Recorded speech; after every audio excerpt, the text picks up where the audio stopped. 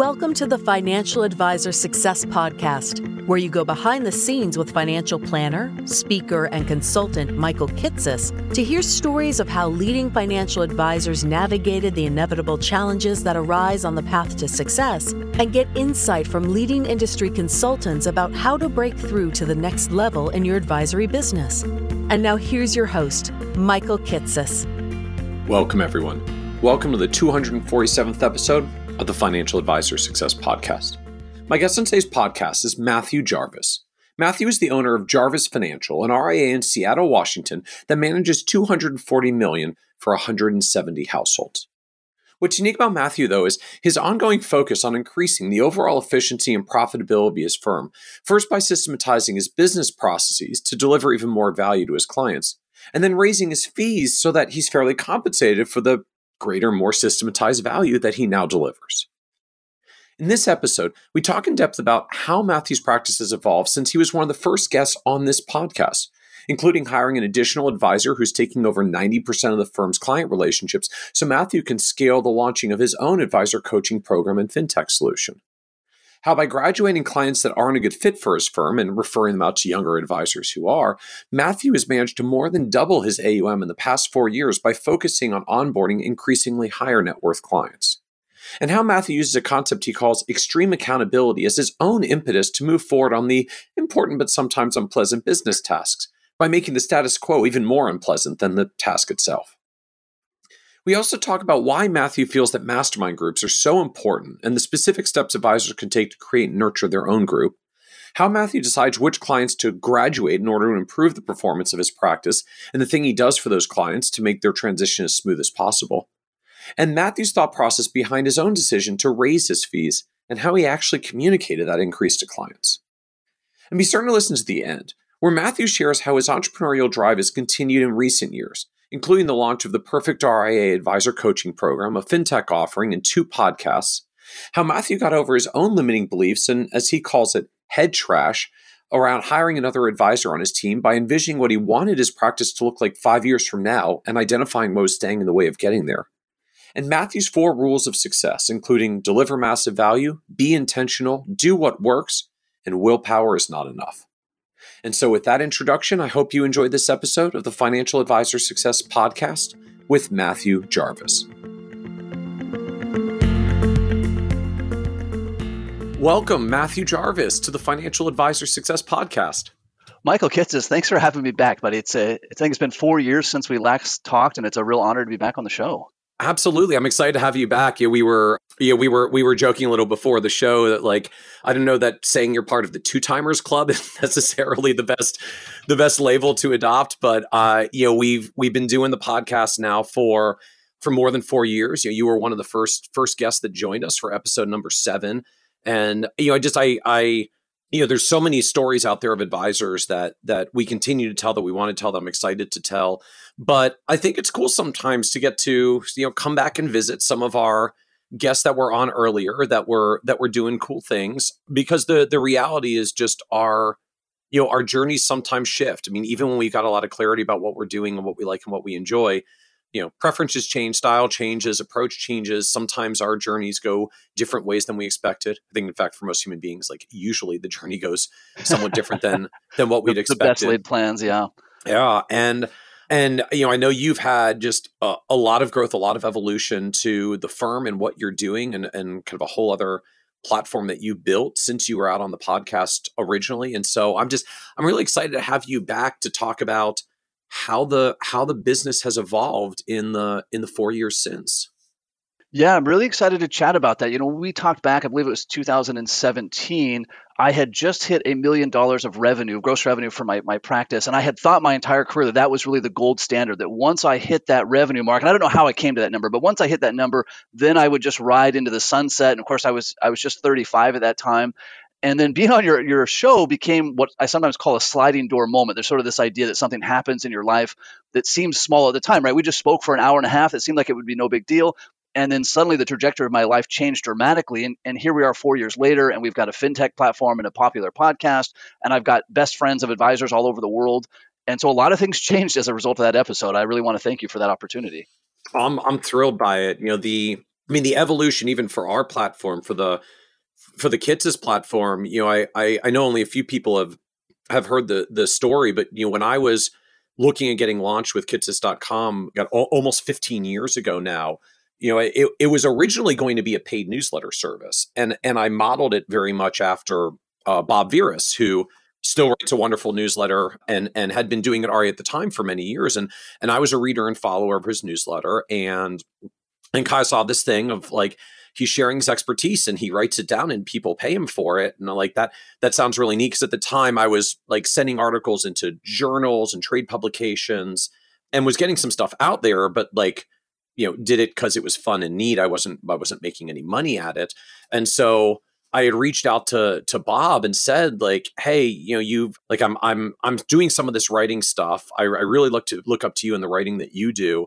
I'm thinking about trying to do a newsletter thing the way that you do it, but I'm just wondering like, what do you think? Should I, like, am I crazy to try this? Cause Bob wrote about practice management and I wanted to write like, giant, long, nerdy tax papers and retirement research, and said to him like, well, like, what do you think? Am I crazy to even try this? And Bob had said, I've seen your writing in the publications. I think it's really good. I think you can do this and I'll help you get started. And Bob actually connected me to the developer he was using that he built his readership list off of so that I could do it, because this was like 2007. So there weren't a lot of systems in place yet about how to build membership sites. It's not like today where there's all these turnkey platforms. Like I had no idea how to get started. And she's like, I'll introduce you to my developer. I'll send a message out to my subscribers saying, hey, you should check out this thing that Michael's doing. And that was the launch. And that was really probably the only reason at the end of the day I really managed to get the platform going, was that he had given me a little, that little extra like push out of the nest and a little bit of support in making that transition. And so it's always been a part of the philosophy for our platform as well, of just what can we do to try to highlight people that are doing cool stuff in the industry and hopefully try to pay forward a little bit what Bob had done in getting us launched originally in the first place. So I'm like just so thrilled to hear that the whole trajectory of the stuff that you're doing has gone in a different direction since you were on the podcast. Like that's just awesome to me. That's very much a part of what the whole platform is built for what we do at Kitces. Well, that's fun to hear the backstory on the Kitces platform, right? And I've read sort of your analogy about that iceberg, about people see, right? They see the Kitces empire, which that's what I'll call that. I know you don't call it that, but the Kitces empire, right? And think, well, Michael just goes to these events and he says hi to everybody.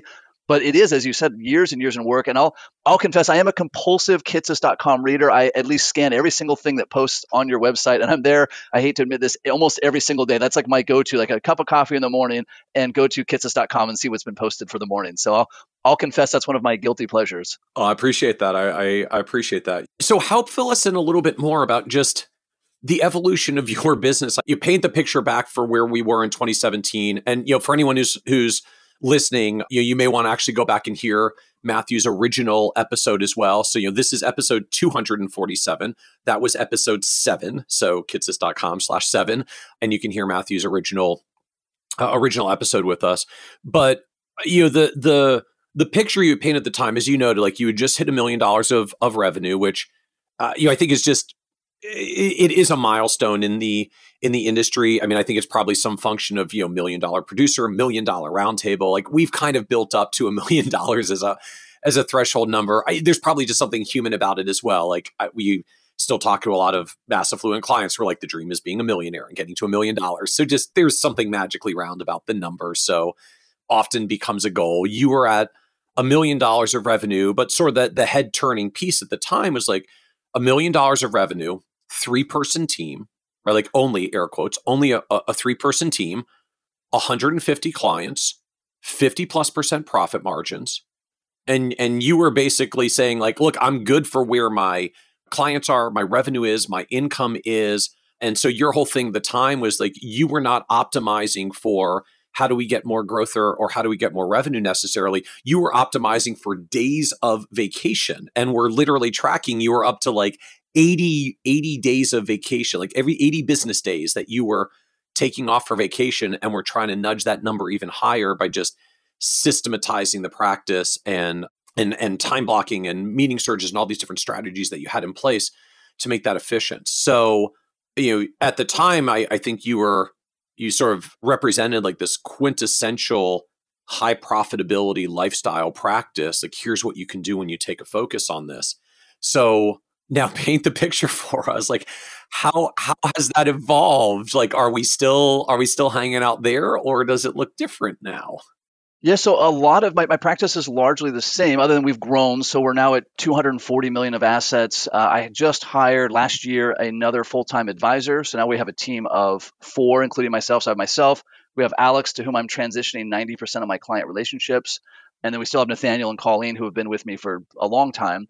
And I maintain taking my days off. So I've gone from 80 days off, work days off, business days off, to 150. I even took a 6-month boat trip with my family through the Bahamas. So I maintain this lifestyle practice. But one of the things that happened, Michael, after our episode is I started getting dozens of calls, hundreds of calls, even to this day, from advisors saying, Matthew, my goodness, I didn't think this was possible, what you were doing. Can you sort of show me the way? And at first I just said, yeah, I'd love to. I was just flattered that someone would reach out to me. So we talk about surge meetings and raising fees and being more efficient and doing one-page financial plans and guardrails. And then that evolved into the Perfect RIA podcast, which now gets about 20,000 downloads a month. It evolved into the Perfect RIA coaching program and now a fintech offering to try to help other advisors do what I've done and what my business partner, Micah Shalansky, have done in our own practices. So it's quite a trajectory. So Jarvis Financial, still hyper efficient, highly profitable lifestyle practice. The Perfect RIA is really like how we're helping other advisors do what we do.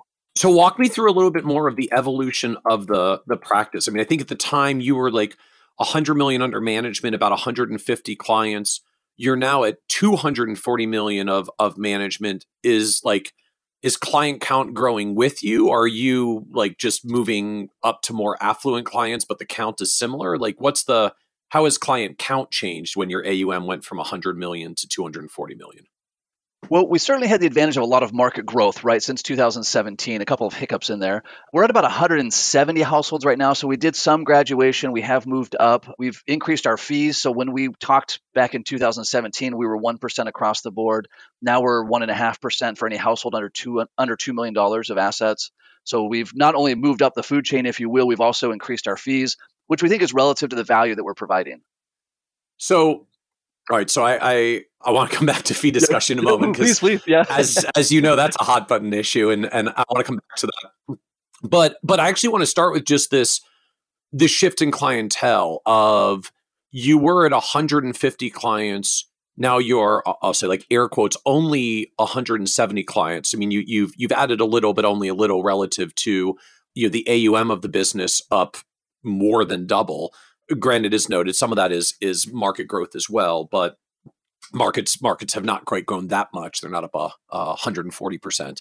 So talk to us a little bit more about how this has worked with clients. Like, are you doing a one on, one off kind of thing? Every time a client comes on, you move one off to try to keep the count similar? Is it more from the other end, like some clients are attritioning by their own natural means, but you're replacing them with larger clients in turn? Like, how is that shift working, that you add only 20 clients, but the AUM more than doubles? Yeah, I mean, we certainly have some attrition, right? Just by virtue of focusing on retirees. And I always say the worst part of our job is being friends and colleagues to these clients for 10 years, 20 years, and then you see them get sick and pass away, right? That's my least favorite part of this job. So some of that is people passing away. Some of it is we do graduate clients on a regular basis. Now, I would love to do a one-on, one-off, but my head trash, like my limiting beliefs, keep me from doing that. I don't like raising fees, and I don't like graduating clients because it sort of like crushes my soul. So I have to do it in batches. So once a year or every other year, we'll look and say, all right, who's just not a good fit for the service? Who would be better served by a younger advisor who's focused on smaller accounts? And then we'll graduate 10 or 20 clients all at once, so that it's just like one really painful, experience and not death by 1,000 cuts. So, all right, I just gotta take me down that further, and I guess just like I love the label head trash, right? Like, we've all got our own head trash. So I will admit, like, my head trash, and maybe this is just my head trash, is like axing 20 clients at once, and the amount of revenue that costs is freaky. Like, only saying, okay, every time I get one, I'm allowed to give one up. So I never feel like I'm going backward. At least to me, feels more comfortable. You've obviously gone in a different direction. So just talk with me further just on sort of this like how you get to, I'd rather do it in batches where a chunk of them go at a time rather than trying to do like a one-on-one off, or one in, one out sort of situation. Yeah, let's jump into that. So I'm glad you acknowledged, Michael, that we all have head trash. I was working with an advisor. He called me up and says, Matthew, I'd like to talk to you. He has an $800 million shop. The guy's a brilliant advisor. He's been in the industry for decades. And I'm thinking, my goodness, why would this guy with $800 million want to talk to me? And he says, Matthew, I've got this great office, this great team, but I'm not ever seeing my grandkids because I'm not able to do surge meetings. And I want to learn from you, Matthew, how you do surge meetings. Wow, okay, well, let's jump into this. And he had his own head trash around that. So no matter where you are, I think in the success spectrum, head trash is still there. Specific to graduating clients, if I do one-on-one off, I'm adding work to my table by bringing on a new client, and then I'm trying to like clean that back up. I would rather move off, graduate a chunk of clients, free up that bandwidth, and then I'd have room to take on new clients. So maybe that's semantics, but I run into advisors all the time that I work with. They say, Matthew, when I get to this level of revenue, then I'll hire an assistant. When I get to this level of revenue, then I'll get rid of these clients that aren't profitable. And I'm always telling them, hey, you've got to make the move first. You won't get to that next level until you take this really painful action, graduating clients, raising fees, whatever the case may be. So for you, it's much more of the perspective of, hey, I'm feeling like I'm at capacity. And if I want to grow more, then I have to clear some room on the bus so that I can put some people onto the bus. So rather than trying to do the continuing like, okay, new onboarding, new offboarding, new onboarding, new offboarding, which is a lot of work in of itself. Like I'd rather have the efficiency of, we're going to offboard 20 at once, because then like we can make the standard letter for all 20. We can have the conversations for all 20. We can do the paperwork for all 20. Just like we'll do it in a big batch. Makes it a little more efficient to do it in a batch. And then we've cleared some space on the calendar. So now I can go get the next few clients and not feel stressed about the capacity limitations. Yeah, and I don't know that I'd have the courage to do it every time, Michael. If I had to do one a month, which is about the pace that we take on new clients, I don't know that I'd have the courage each time. I think each time I'd have to decide, all right, am I really going to do that? Am I really going to graduate this person? They've been with me so long. They paid my mortgage in my early days. Am I a bad person? Am I a greedy capitalist? Like whatever my head trash is, I don't want to go through that every month. I just want to like, all right, I'm going to do it. And usually I have to do it with extreme accountability. I have to call my buddy Micah Schlansky and say, Mike, I need to graduate these clients. In fact, he and I did an extreme accountability over hiring an advisor, because I'd worked with my mastermind saying, hey, I really need to hire an advisor so I can hand off client relationships. And I didn't want to do it because I had all this head trash about hiring a person and they would create a compliance nightmare and how would I manage them. My buddy Micah, he says, great, Jarvis, hire an advisor by the end of the year, or you have to ride Uber Pool until you get that advisor hired. Which is good that I did this because, of course, Uber Pool went away during the coronavirus issues. But that was my thing. Like, and I met with this advisor, Alex, who I hired, and I thought, I really don't want to hire this guy. I mean, he's great, but I just don't want to do it. And I thought, but I'm not going to ride Uber Pool.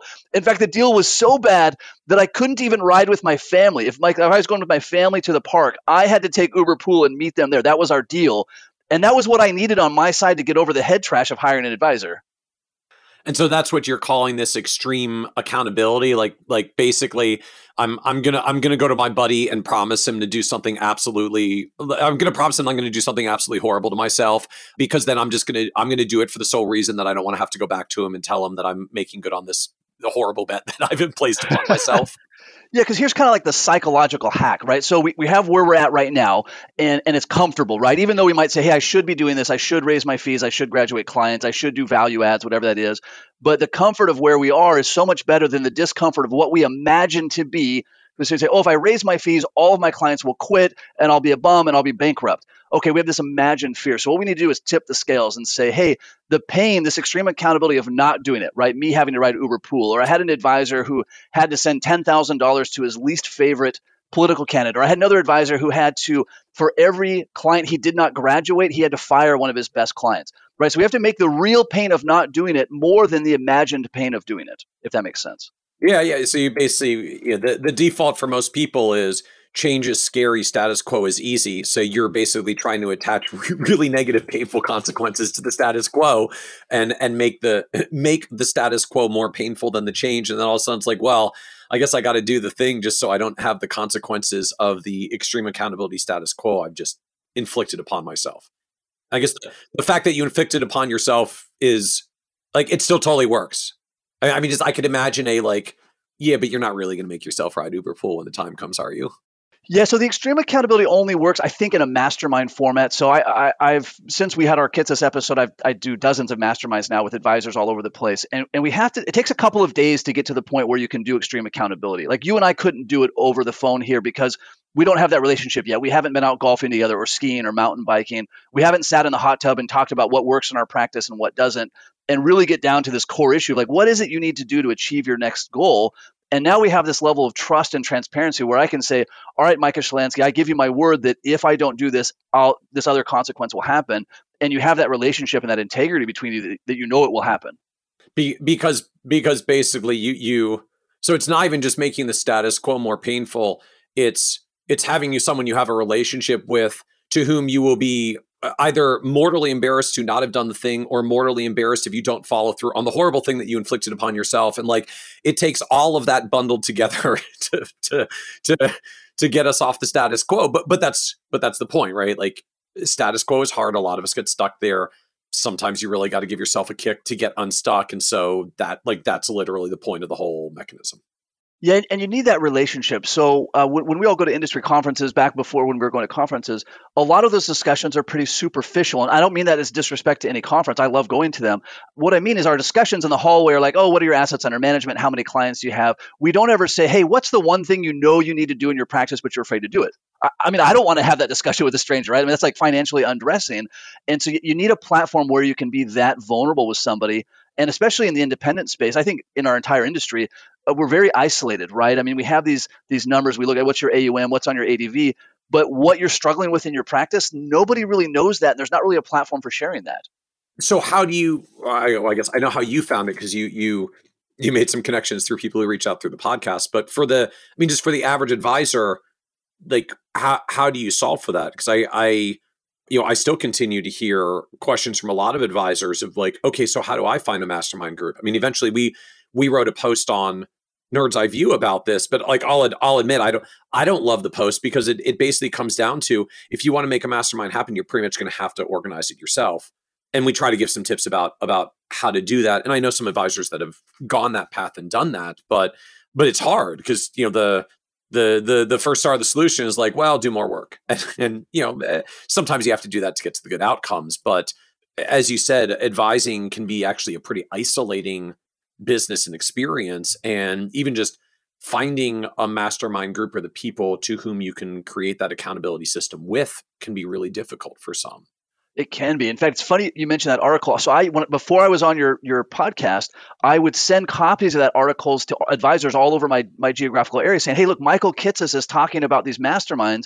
I'm trying to put one together. Would you like to be in them? And no one in my local area would want. They all said, no, I don't want to. So then I posted it on the FPA forum. I said, hey, look, there's this Michael Kitces thing on masterminds. Who is interested in doing it? And one advisor from Cleveland, Ohio, this guy, Matt Doherty, a great advisor with Ameriprise, he reaches out to me, says, hey, we're on different sides of the country, but I'd love to do this. So we started doing a mastermind, him and I, just over the phone, which isn't ideal, but it started. But where I crack the code, and this is what I'd recommend to listeners, is if you belong to XYPN or the FPA or any group where you run into peers, pick some kind of fun activity. Like we're going to Nashville in September to run a Spartan race. And so that becomes our call to action. So I text all of the advisors I know that I've met through the FPA and through KitsSU and XYPN and wherever else. And I say, hey, I'm going to go run this Spartan race. If you want to come do this with me, we'll rent an Airbnb for a couple of days. We'll do the Spartan race one day. Each morning, we'll have some great coach or industry expert call in, do a virtual 1-2 hour coaching session. And that will give us something to talk about as we go and ride go-karts or do golfing or run the Spartan race. And that creates this format for getting together. And it takes a lot of pressure off of everybody because I'm not saying, hey, I'm going to form this really intense mastermind. I'm saying, let's get together. Let's have some fun. Let's all pitch in for the cost of the Airbnb. Let's pitch in to have Michael Kitces call us for an hour, pick his brain, and then it gives us something to work on for the day. So that's the format that's worked really well for me. Interesting framing. So, and I like the way you note that. Like it takes the stakes down. It's not like, hey, I'm organizing a mastermind group, and y'all got to come out, and then by the time everybody shows up, it's like, wow, I hope I really execute this thing well because I put this together, and basically everybody is now staring at me for several days while I hopefully organize it well, which may or may not be my natural gift on this earth to organize mastermind meetings. But it's a whole different level of stakes to say, hey, look, let's go run this 5K thing. If you're into running, come on out too, right? And obviously you could do it, I guess, over golf or pick Anything. I've whatever. done mountain biking. We've done shooting matches. We've done skiing. Right. All So sorts just of stuff. if you like this thing, come out, we'll do this thing together, which just naturally creates a little time for connecting and chit chat anyways. But hey, we're going to tack a day or two onto it. We'll rent an Airbnb just so we can kind of all hang out together. We'll create a little bit of an environment where some conversations can happen, like hire an expert to phone in and just do an hour talking to us, because it'll probably queue up good conversation for the day. And let's see where our conversation goes.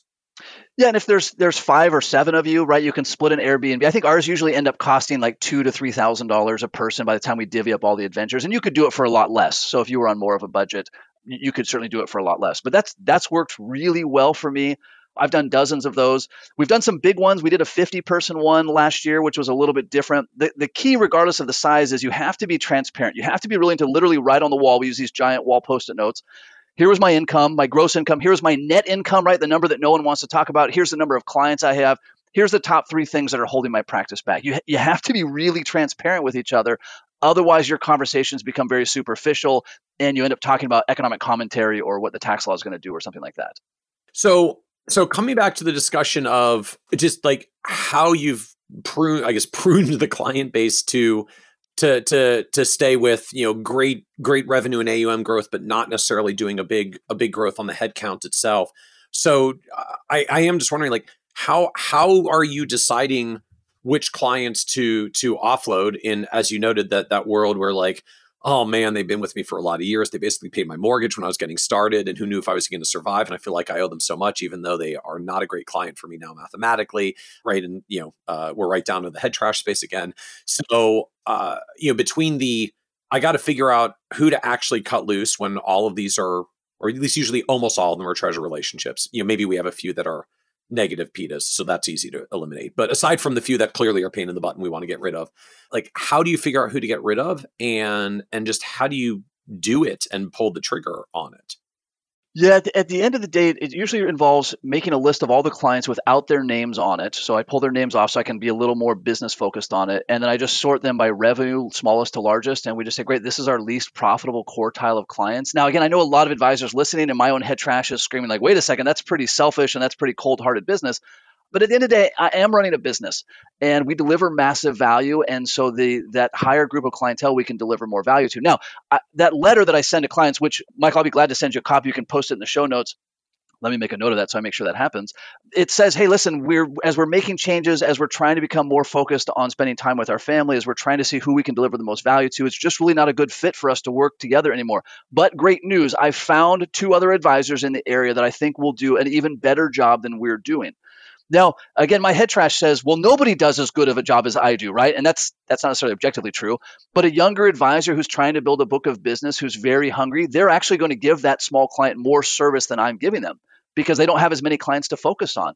So I can say that with integrity. We also then refund our last quarter's fee as a gesture of good faith. Now, you will pick out, because you're a real smart guy, you have to, right? If you're charging in advance, you have to do a pro rata refund. We just refund the whole quarter's fee as a gesture of good faith. Also reduces the risk of a complaint, make that transition as smooth as possible to the new advisor. The client ends up winning. Now, they're not always happy, right? Matthew, I've worked with you for 15 years. What do you mean you're firing me? And so that conversation can be tricky, but that's kind of how we go about it. And I mean, to me, there are a few interesting pieces there, right? Refunding last quarter's fee, which on the one hand just makes it a little bit more gracious on the exit. If you were billing in advance, you technically need to do it anyways, but like, makes it a little bit more gracious for the client. I guess mathematically, like, if by definition you're kind of carving off the bottom of the client base by revenue, like, won't actually probably be a huge financial hit because you're not eliminating the highest client fees quarters, you're eliminating the lowest client's fees quarter for the past quarter. And I'm struck there as well that you said, like, look, we've already gone and found 2 other advisors in the area who are ready to service you. So it's a more graceful transition. As you noted, like, for all of us, basically, no matter where you are in the spectrum, like, your C client is someone else's A client, and your A client is someone else's C client. Like, take your biggest client. There are still firms out there where they couldn't even get the door with the assets that they have. And, for any client you've got that maybe isn't the most profitable and good fit for you, as you noted, somewhere out there's an advisor who is newer, has fewer clients, maybe just focuses on a lower end of the wealth or income spectrum for whom that would be one of their top clients, and they're going to service the heck out of that person because it's one of their top clients. And the client will probably get better service than they were getting from you as your seed client, right? Just if we're honest with ourselves about what was going on. So I am wondering though, like, are you just sort of scanning online to find a few other advisors that you might refer these clients out to you? Do you literally like contact those advisors? Are you interviewing 10 advisors to find the 2 that are going to be in this letter? Like, how far down the path do you go of figuring out where you're going to send the clients that aren't going to continue with you? Yeah, I do literally interview the advisor both. And so I'll go to XYPN, I'll go to NAPFA, I'll go to the FPA, the CFP board, they're find a planner. I'll find ones that are in the similar geographic area, though I know that's not as much of a restriction anymore, but in my mind it is. And I'll talk with them, and I want to see what's your service model and how do you deal with these different things, and can you handle this level of complexity? And I do that for 2 reasons. One is when I graduate clients, but the other is I routinely have prospects call in who are below my minimum, especially when they're referrals from really good clients, right? So if my best client refers me their neighbor and I discover their neighbor's way below our minimum, I don't want to tell them just to pound sand and go away. What I like to tell them is I say, boy, Mr. and Mrs. Prospect, what I do is like heart surgery, right? Like I'm like a cardiologist, and what you need is more like knee surgery, like an orthopedic surgeon, right? So we need to find you a specialist, an advisor who specializes in what you need. And great news, I know an advisor. His name's Dave. He's down the road. I'd be glad to make an introduction. Dave specializes in the type of service that you need. Now, the advantage to me of this, Michael, is twofold. One, I can tell this person, hey, I'm not a good fit without as much head trash for me.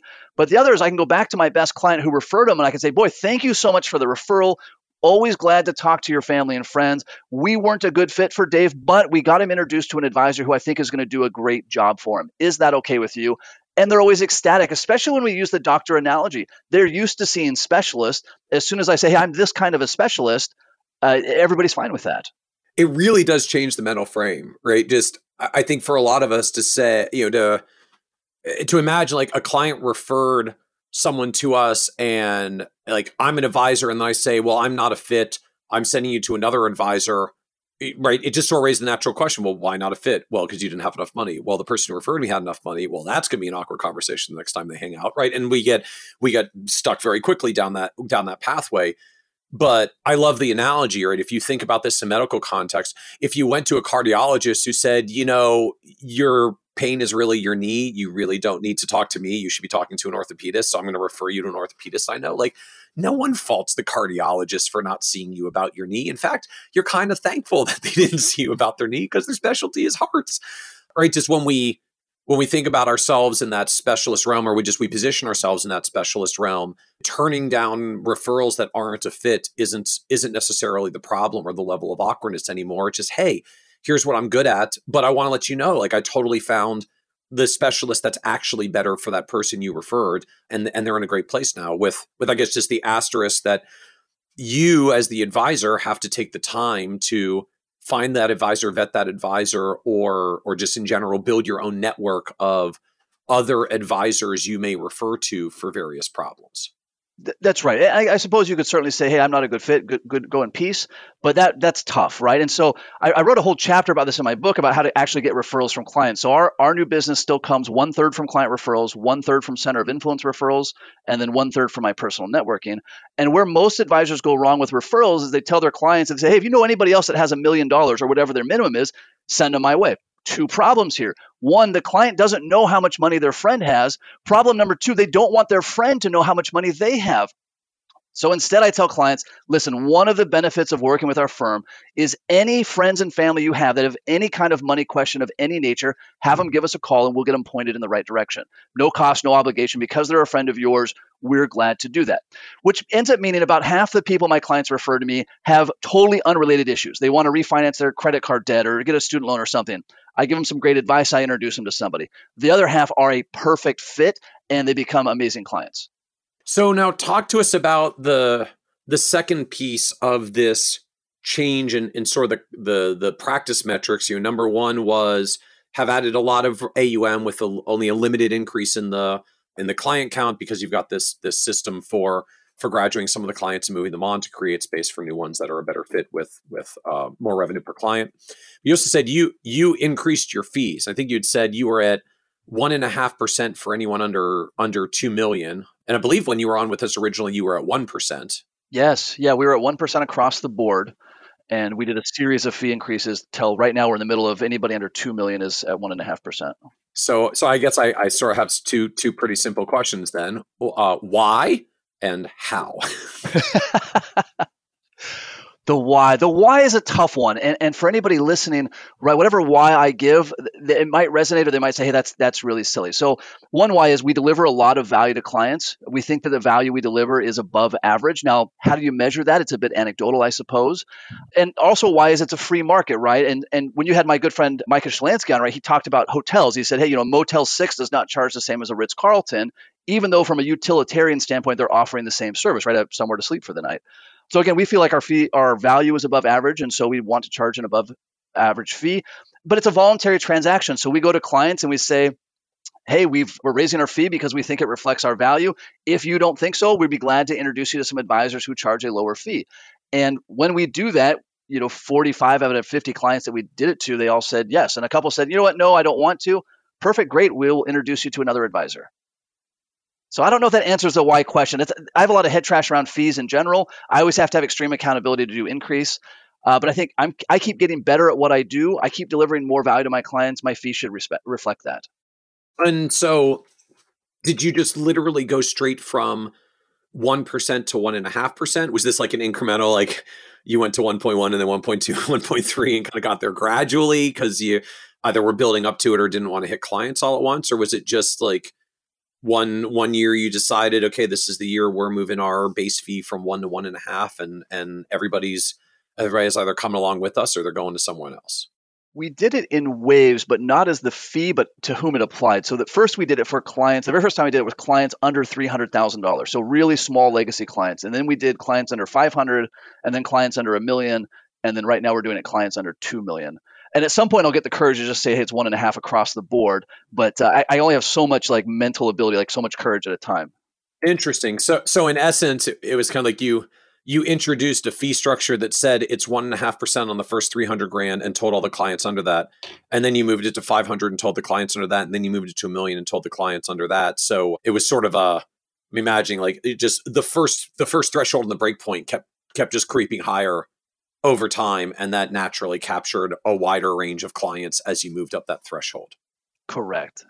And we have to remember, right, we kind of as an industry focus around this 1% number. I think just because it's an easy number to do the math on, right? It wasn't the 11th commandment. Like it wasn't on the back side of the tablets, right, that thou shalt charge 1%. And so if we can charge any fee, like I suppose as long as you're not doing like 2 and 20 like a hedge fund, your fee's in a range. What I see a lot with advisors, I did a whole chapter on this with my book, is they'll have really low fees. They'll be like, oh, these clients I'm charging 1/4% or some super below average. And so this idea of raising fees isn't specific to 1 to 1.5. It's just saying, hey, if your value is increasing over time, your fee should reflect that, in my opinion. Now, some people will and have disagreed with that, but that's kind of my approach to it. Well, it's interesting framing. If your value is increasing over time, so should your fee schedules. Because I think it sort of makes a subtle but important point. Like we can acknowledge there's a difference between I'm a new advisor launching my firm from scratch, and I want to launch my fees at 1.5% versus saying, no, I'm an experienced advisor. I've been doing this 10, 15, 20 years. We've really honed in our value proposition. We may not have charged 1.5% in the past, but darn it, we are really good at what we do now. And I think now this is a fair reflection of the right fee for the depth and quality and capabilities and systems that we've got. And I've had the opportunity to work with a lot of advisors to raise their fees, some from zero, some from a small number, whatever the number is. And we always start by making sure the value they're delivering in their practice is systematized. So we do a quarterly value add. We have our one-page financial plans. We have our retirement income guardrails. So we help advisors get really proactive with the value that they're delivering, really just by copying what we do and then saying, great, Mr. and Mrs. Client, you can see all of this value that we're delivering that we didn't deliver before. We're adjusting our fee now to reflect that value. And what is quarterly value adds? Yeah, so early on in my career, when we were a state licensed RIA, our state of Washington State, not the capital, they said, hey, you have to send the client a specific invoice for your fee. It can't just be the line item on the custodial statement. That was their ruling at the time. That may or may not be the case still. And so I thought, shoot, if I have to send clients a bill every calendar quarter showing them exactly how much fees we're taking out, I want to demonstrate value with that same letter. So the letter would say, like, here's your fee. And by the way, here's something valuable we did for you this calendar quarter. So it was kind of a combination of necessity and my head trash. And we're no longer required to do that because we've been SEC registered for a lot of years. But we had this habit. So every calendar quarter, once the quarter ends, we send some kind of what we call a value add. So for example, this quarter, we just sent out, Mr. and Mrs. Client, here's a list of your accounts. And in dollars and cents, not percentages, here's how much your beneficiaries are going to receive. So Michael, you and I can do percentages all day long. We can say, hey, 33% of this number is X. Clients can't do that. So when it says, hey, Dave's going to get 33% of $1 million, it might as well say Dave's going to get marshmallows. Like that's what it means to them. And I don't mean that with disrespect. It's just not how their brain works.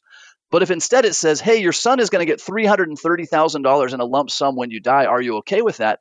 Now the client can resonate. They can say either, yeah, Dave's responsible, no problem, or they're going to say, hey, Dave's an idiot. And if he gets $330,000, he's going to blow it all in a minute. Now we can have a discussion on beneficiaries that's gone from abstract to real money, as an example. Okay.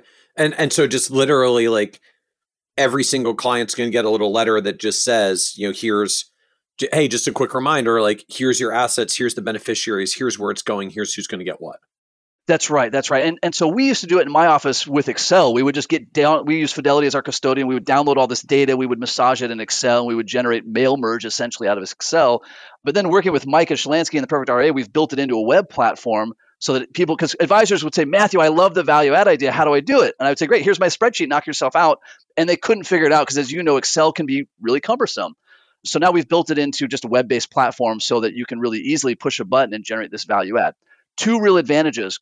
Because at the end of the day, like, you still basically have to send create 170 personalized documents. So just you want some way to, as you know, like mail merge in, like, here's the client's accounts, here's the percentages, here's the dollar amounts, here's what it adds up to with the appropriate names. And if I don't want to manually type 170 letters, like I need some way to systematize the synthesis of these things. Yeah, I mean, 170 letters, that's 170 households. Let's say there's an average of 5 accounts per household, right? Husband, wife, an IRA each, a Roth each, and a joint account. So what are we talking about? Almost 1,000 accounts for an average practice. So it's work, right? You've got to really be committed. This is why we charge an above average fee. Two great things happen from this value add. One, of course, I'm demonstrating value to the client proactively. The other is if I have a client pass away tomorrow, I know that I reviewed their beneficiaries just this quarter because we did everyone's. What tends to happen is advisors forget about clients. And I don't mean that with any disrespect, just life happens. Client calls in and says, hey, I've got dementia. I'm going to go to a nursing home. Oh, no. When did we actually review long-term care last? For my office, I can look and I can say, oh, that was in the Q3 of 2020. We did long-term care reviews for everybody. We know that you're at least up to date as of then.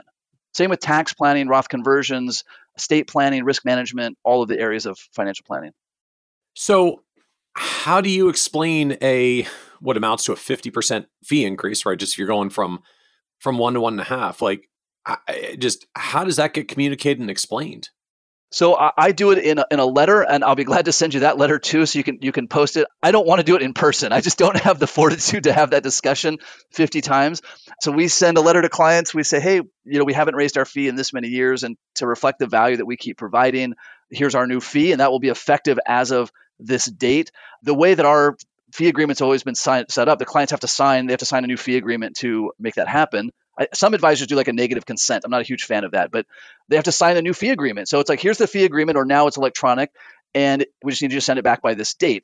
And then if we don't get it by that date, we call them and say, hey, listen, we really need it by this date, or we're going to have to resign from your accounts because we can't continue to be your advisor. And most clients just sign it and send it back. Some want to call and negotiate a little bit. Some really object, and I just have to be ready to deal with those. And by I mean really me. I can't make my team do that, right? If a client calls and says, my goodness, my fee was $10,000 a year. Now it's $15,000 a year. I think that's ridiculous. That's a call I have to take, right, as the owner. So I am struck by just the point of, these conversations suck when you're doing it like in person, one at a time, one after the other. Like you're put in a position where clients may beat you up about it. It's like, So you just didn't do that. Like you just sent him a letter, and the ones that are going to do a little bit of righteous indignation are still going to call. So you may not get out of those a handful of tough conversations, but for all the rest, like you're just not putting yourself in the position where they may push back on it, and then you have to deal with the pushback. Because if they're going to be grumpy for a moment, like by the time they get around to saying, "Oh yeah, I got to call Matthew about the fee increase," like the indignation moment is already passed, and they're just ready to sign it and move on.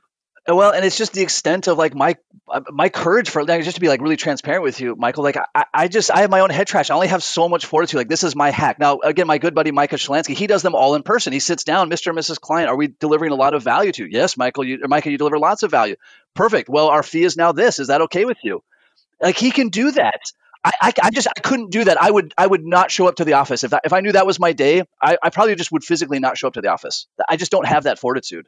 So what happened when you sent this out? I just like, did you get clients who said no? How many of them, called all upset? How many were fine? I don't know if you tracked it, but just like how did this go in practice? 'Cause I think, for most advisors, well, any fee increase is scary. A number bigger than 1% is scary. The combination of the two is like super scary. The magnitude of the fee increase would be probably even scarier for a lot. So just, as we've noted, no shortage of head trash about how this is going to be like a self-destructive business imploding decision. You're still here with us, so clearly it wasn't. But like, how did this play out? Yeah, well, I'll take one of my more recent ones where clients that had between $500,000 and $1 million of assets, they were going from from 1% to 1.5%. And it was about 50 clients. The first thing that I did was, and this comes from Tim Ferriss, the legendary author of the 4-Hour Workweek. He has a TED talk about defining your fears called fear setting. So the first thing I did was write out all of the things that I thought could go wrong. That these clients would all fire me. All 50 of them would fire me. And not only that, they would call all my other clients and get them to fire me. And not only that, they would all file complaints with the SEC and I would be barred from the industry. And not only that, my wife would leave me, my friends would disown me. Like, this is all the head trash that we go through in our minds, right? Get it all out there. If we're going to get hung up on this, let's just get it all out there. Let's get it all out there. Because sometimes we just say like, toughen up and do it. So I write it all down and then I go back and look and I say, all right, how many of these things could really happen? Like, what's the probability of this? All right, I really don't think my wife's going to leave me over a fee increase. All right, I'm going to draw a line through that one. But it is possible that all 50 of those clients fire me as a result of that. Okay, perfect. What would happen in my life if all 50 of those clients fired me? Well, that would be an impact on my revenue. I would probably have to cut back on my travel, like whatever that was. I really mapped that out so that I could get clear in my mind, here's the actual risk I'm taking, not just this fear, this monster under the bed. So we sort of look under the bed, what's the monster? Then I got some extreme accountability. I told my buddy Micah Shalansky, hey, I want to raise my fees. He says, perfect. If you don't do it by the end of the year, you will send a letter to your top 10 clients telling them that I'm a better advisor than you are and that you recommend that they move their accounts over to him. Well, okay. So I write these letters. He's got them. That was a very, very creative extreme accountability solution for Micah. Like, hey, just to be clear, if this doesn't work out for you, let's make sure it at least works out for me. That's a good version of extreme accountability. I will, in Micah's defense, we have since changed our rules in extreme accountability. You don't want it to benefit the person keeping you accountable, right? Because this creates a conflict of interest. You also don't want to involve anybody you have a personal relationship with. So never do extreme accountability with your spouse or your partner or your employees because it creates a conflict of interest. So that's why we did the Uber pool thing or donate money to your least favorite political candidate. Anyway, so I update my ADV at basically the last, like in September, the September before the deadline, I send the letter out to clients. So of the 50, 40 sent it back right away. 5 had some real pushback. And they said, hey, can we keep the low fee? Can we go to a different model? Can we go whatever we want to do? Those 5 all ended up signing the form. The remaining 5, 3 we just never heard back from. And so we called them multiple times. They just never responded. So we resigned from the accounts because that's what we said we would do. And then 2 just said, hey, listen, we're not going to do it anymore. We decided we're going to manage it on our own, or we don't think the value's there. We're going to find somebody else. Perfect, no problem. So of all of my fear that every single person would quit, 2 did. Well, I guess 5 because 3 didn't respond. But still, at the end of the day, so, of the block of 50, right? So 10% of them didn't continue with you. And the other 90% increased fees by 50%, which if I, do my napkin math, worked out quite well. Yeah, the other thing that helps when doing the fee increase is to really map out and say how many of these clients, I said 50, how many of them would have to say no before we break even on the ones who say yes? right? So especially with a 50% increase, you can do some quick math there and say, if a third of them say no and quit, we're still going to break even on this fee increase. In which case we're coming out ahead. Like our revenue is flat, but we're coming out ahead because now we have 1/3 less clients to service, means we can have more time to deliver value to existing clients, more bandwidth for bringing on new clients. And I guess getting back to the earlier discussion of how do you clear space to have larger clients over time. Part of it just becomes you get attrition due to maybe relocation, you get attrition due to change in life circumstances, you get attrition due to death perhaps, and you get a few that attrition because they don't see your value enough to pay you the higher fee, so they don't, and you move on to the next. Yeah. And whether it's with these clients that we're raising the fee on or prospects, I'm always really quick to say, hey, we charge a premium fee because we deliver premium value. Like we never shy away from that fee. And I even volunteer. I say, you know what? Vanguard has this really great dial a CFP program for 30 bips. You can get a CFP on the phone anytime you want. Now, there's a lot of things they don't do that I do. And I think that's why we are worth the premium fee. But you, Mr. and Mrs. Prospect, you need to decide that for yourself. In fact, I recommend that you go home and sleep on this. In fact, even give Vanguard a call. Compare our one-page financial plan. I don't mean to pick on Vanguard because I really do think they do great work, and I refer people to them all the time. Compare our one-page financial plan to what they recommend, and then really go with the option that you think is worth the fee. And it puts me in a real position of authority, right? Just like the heart surgeon example, right? The heart surgeon doesn't say like, hey, would you pretty please use me for your heart surgery? They just say like, here's my credentials. Here's what we're going to do. It makes sense or it doesn't. Let me know. So I get it for existing clients, because they're existing clients, and you get to have either directly like Micah or indirectly as you did through the letter, like, look, here's all the value that we provide to you, that we've provided over time. You see our value, you've experienced our value. If you really don't think we're valuable, like totally cool, we'll part ways. But if you do, here's our new fee. And as noted, like 90% came along with you on that, but they've seen your value. So talk to me about how this conversation works when you're talking about 1.5% fees for prospects, for strangers, for people who haven't actually seen that value yet. Yeah, I oddly enough, I actually prefer that discussion, because there's not like I'm not going to lose that relationship, right? It's a relationship I haven't yet gotten. So in my mind, that's actually an easier discussion to have. But we always explain to prospects, and this is on our company website, jarvisfinancial.com. Advisors can see this kind of written out there. We say, hey, we want to help you make an educated and informed decision about our firm. Now, Michael, that's both a nice marketing line, but it's also the truth. Like, I don't want someone to try to work with me who has expectations that don't align with what I do. So we say, hey, we want you to make an educated and informed decision about our firm. We have a process for helping you do that. And great news, you can use this process to evaluate any other firms that you're considering. But now I've set the ground rules for how we're going to evaluate other firms. Performance is not on my list, right? So I don't have to worry about getting a performance contest. Then I explain how we're going to do a one-page financial plan, how they're going to take that one-page financial plan home and sleep on it. They're going to use that. And then they'll have 3 choices. So I'll say, here's your one-page financial plan. I'm really accelerating this explanation. Here's your one-page financial plan. You have 3 options. Option number 1, you can implement it on your own. We've given you the bullet points. You could go and do it on your own.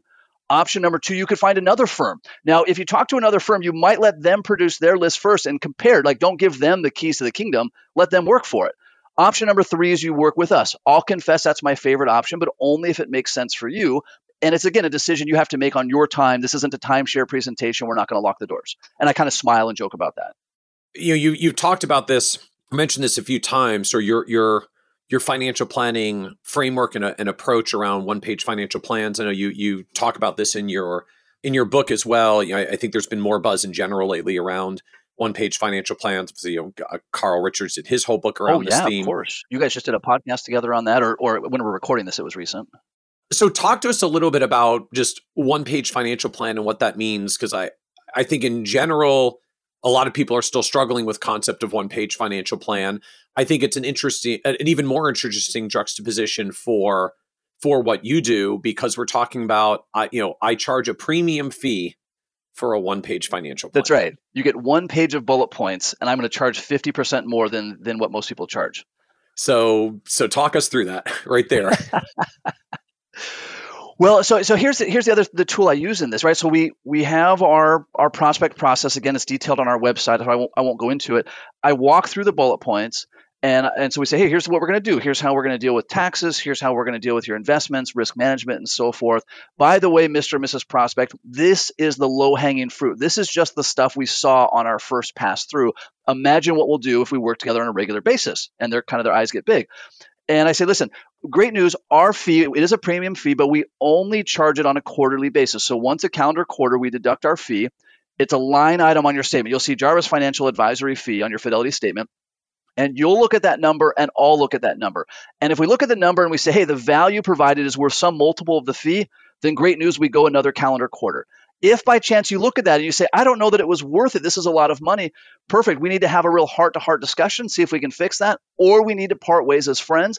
And if we decide to part ways as friends, I'll refund my last fee and I'll do everything I can to make the transfer as simple as possible. So let's go ahead and get started. We'll do all this work for you. Even if we only work together one calendar quarter, you've still gotten all of this work that I've outlined on the one-page financial plan. And I suppose in theory, you could leave after a quarter with all this great work. But let me warn you, nobody actually does that, but you do have that option. And 9 prospects out of 10 say, oh, well, why wouldn't I do that? Why wouldn't I pay a premium fee for one quarter to get this taken care of? And then we deliver so much value that they just end up staying for life. And the deliver so much value is because you've got this focus around client meetings, the quarterly value adds, the just let's make sure we're always showing up every quarter to do something that creates perceived value for clients. And I guess it actually becomes a form of your own extreme accountability mechanism. Like, you know, when you've told the client, hey, look at that fee line item every single quarter, you've now created a thing in your own head of like, oh man, I told them to look at the fee line every single quarter. I better make sure we send out something valuable this quarter before they get that fee line item. And that keeps you accountable to make sure you keep putting value out. It does. And I've had a lot of advisors make that same comment, even suggesting that it puts too much emphasis on the fee. But here's kind of the news flash for everybody. Clients are already looking at that fee. So I'm kind of giving them permission to do what they could already do, right? You could leave me at any time. Clients already have that ability to do that, right? You can take this one-page financial plan home and decide what to do. They already have, like, that's their right. All right. I can't coerce them into it. So I'm sort of like giving them permission to do what they already had permission to do. And so I'm really not giving up anything. I'm just saying, hey, here's what you can do. It's what you can already do. I'm just going to encourage you to be intentional about it. Like, look at that fee and decide every quarter. Whereas otherwise, they're going to look at that fee and they're not going to have a framework on to evaluate that. They're going to say, wow, Matthew charged me $10,000 this quarter. What did he do? Oh, Matthew did say that every time we see that fee that we should think about the value. Yeah, he has been really valuable for us. All right, let's keep paying him. And so I guess that still feeds back into what I think is I was going to say the latent fear for most of us, although for some, it's probably not even latent. It's more expressed and visceral of like, oh my God, what are you doing every quarter to make sure that math always comes out well, right? I think a lot of us have some level of anxiety of like, am I showing up with enough stuff every quarter forever to make sure that they're okay with that fee and they don't fire me? And that's even at all, for most of us, that's at an average fee, not at a 1.5% fee. Yeah, I think it's really at any fee, even if you're charging a quarter BIP. I think the head trash is the same. Maybe it's a little bit bigger at a higher fee, but advisors I talk to at 0.25%, they still have this, am I delivering enough value to justify my fee? Which I suppose makes an interesting point. Like, if you're going to be caught up in that amount of head trash anyways, and be so focused on delivering more value for your fee anyways, you may as well charge a bigger number, because you're still going to be just as psyched out about yourself. So you may as well do all that work for a bigger number that at least fully recognizes the value you're actually providing.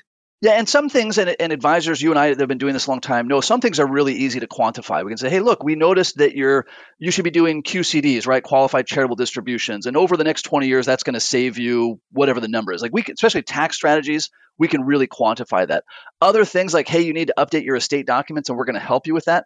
We can't really quantify that very well. So that just kind of goes into this more nebulous, like, hey, we're helping you achieve your financial goals. And either it makes sense to you at this dollar amount or it doesn't. And if it doesn't, then go in peace and find someone who can do it for you at a lower cost. I do, when prospects get a little edgier on that, when they push back, and I've been doing this long enough, I can push back on them. I'll say, hey, great, if you can find someone who does more value than we do at a lower fee, you should absolutely hire them. Please also give me their name, because I would love to hire them myself. I just haven't found them. And especially when we do the one-page financial plan. Now, some of the listeners are going to say, well, Matthew, that's really arrogant. And I guess in a way it is. But in my geographical area, in my niche, with the type of clients I work with, I don't think anybody does a better job than I do. Now, maybe somebody will call me and they do, in fact, do a better job than I do. And I'll learn from them and I'll adapt whatever they're doing better. And then I'll be on par with them. So some of this is kind of like a head game. Like, hey, if I'm going to tell clients they should pay me, I better be the best person. I better not be tricking them into thinking I'm good enough. So now talk to us about how just the business and the delivery of all of this has evolved for you. You were the lead advisor on this when you were on the podcast with us originally. you had said like you're hiring an advisor now, and the goal is to transition 90% of the client relationships to them. So that's a pretty big, massive shift in just your life, your role, the nature of the business, where you're focused. So talk to us a little bit about what's leading to that change. Because I think for the average advisors listening, like 240 million under management at a 1% AUM fee with 3 or 4 staff members while taking 100 plus days off already sounds pretty good. So like, where's the, I need to hire an advisor and transition a lot of client relationships coming from? Like, just where is your head that you're seeing that as the next step from here? Yeah, it was prompted by two things, both of which came up during masterminds and working with other advisors. One is that the financial planning process started to get a little mundane for me. So when you get really good at something, it starts to get a little bit mundane. And so I was doing, of course, Surge meetings. So I'm doing, 25, 30 meetings a week when I'm in Surge. And it was kind of the similar thing again and again and again. So there was a bit of a mundaneness that I wanted to get out from underneath. The other is, after I was on your podcast, so many advisors were reaching out to me, and I was having so much fun transforming their practice, right? Having this discussion on raising fees and delivering value and saying, here's how I did it. You can do the same. Like, look at me. I'm a normal guy. I'm the same as you. You can also do this. That was incredibly rewarding. And then working with my good friend, Micah Shalansky, and all that, it really was a lot of fun. So one was I was getting kind of bored with client meetings. The other was that I wanted to spend more time working with advisors without eating into my free time. And so we used a recruiter. We hired Alex Lynch, an advisor. He's a CFA. He's got 10 years of experience. And we started this process of transitioning client relations. So we've transitioned about 50% of our client relations. In this fall Surge, I'll transition the remaining 40%, and I'll be left with about a dozen relationships that I lead. And so far, it's gone incredibly smooth. We've had almost no pushback, but we've approached it very intentionally, using the systems that I learned from other advisors. Like, I always want to learn from people who have done it. I don't want to know the theory on transitioning clients. I want to know, like, how did you actually do it? Like, when you sat down with a client, what did you tell them when you handed them off to somebody else?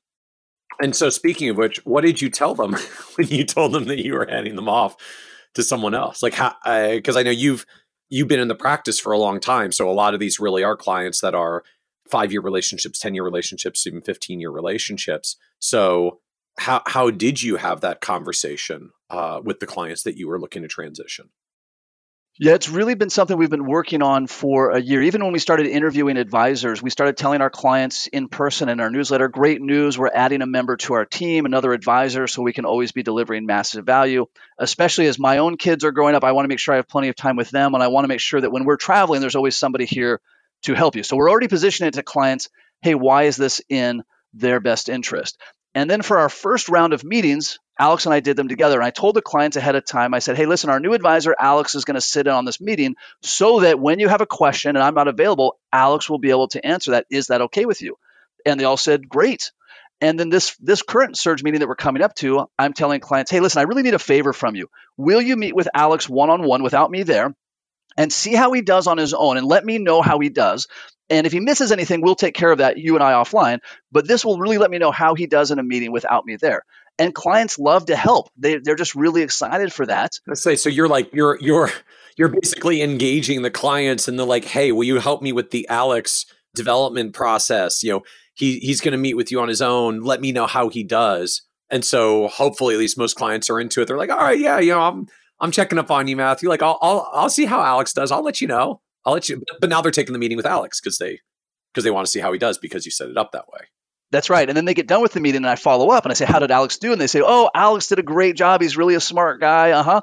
And he did everything that you did. Perfect. Great. Well, it sounds like he did such a good job. He'll probably just take most of the meetings going forward.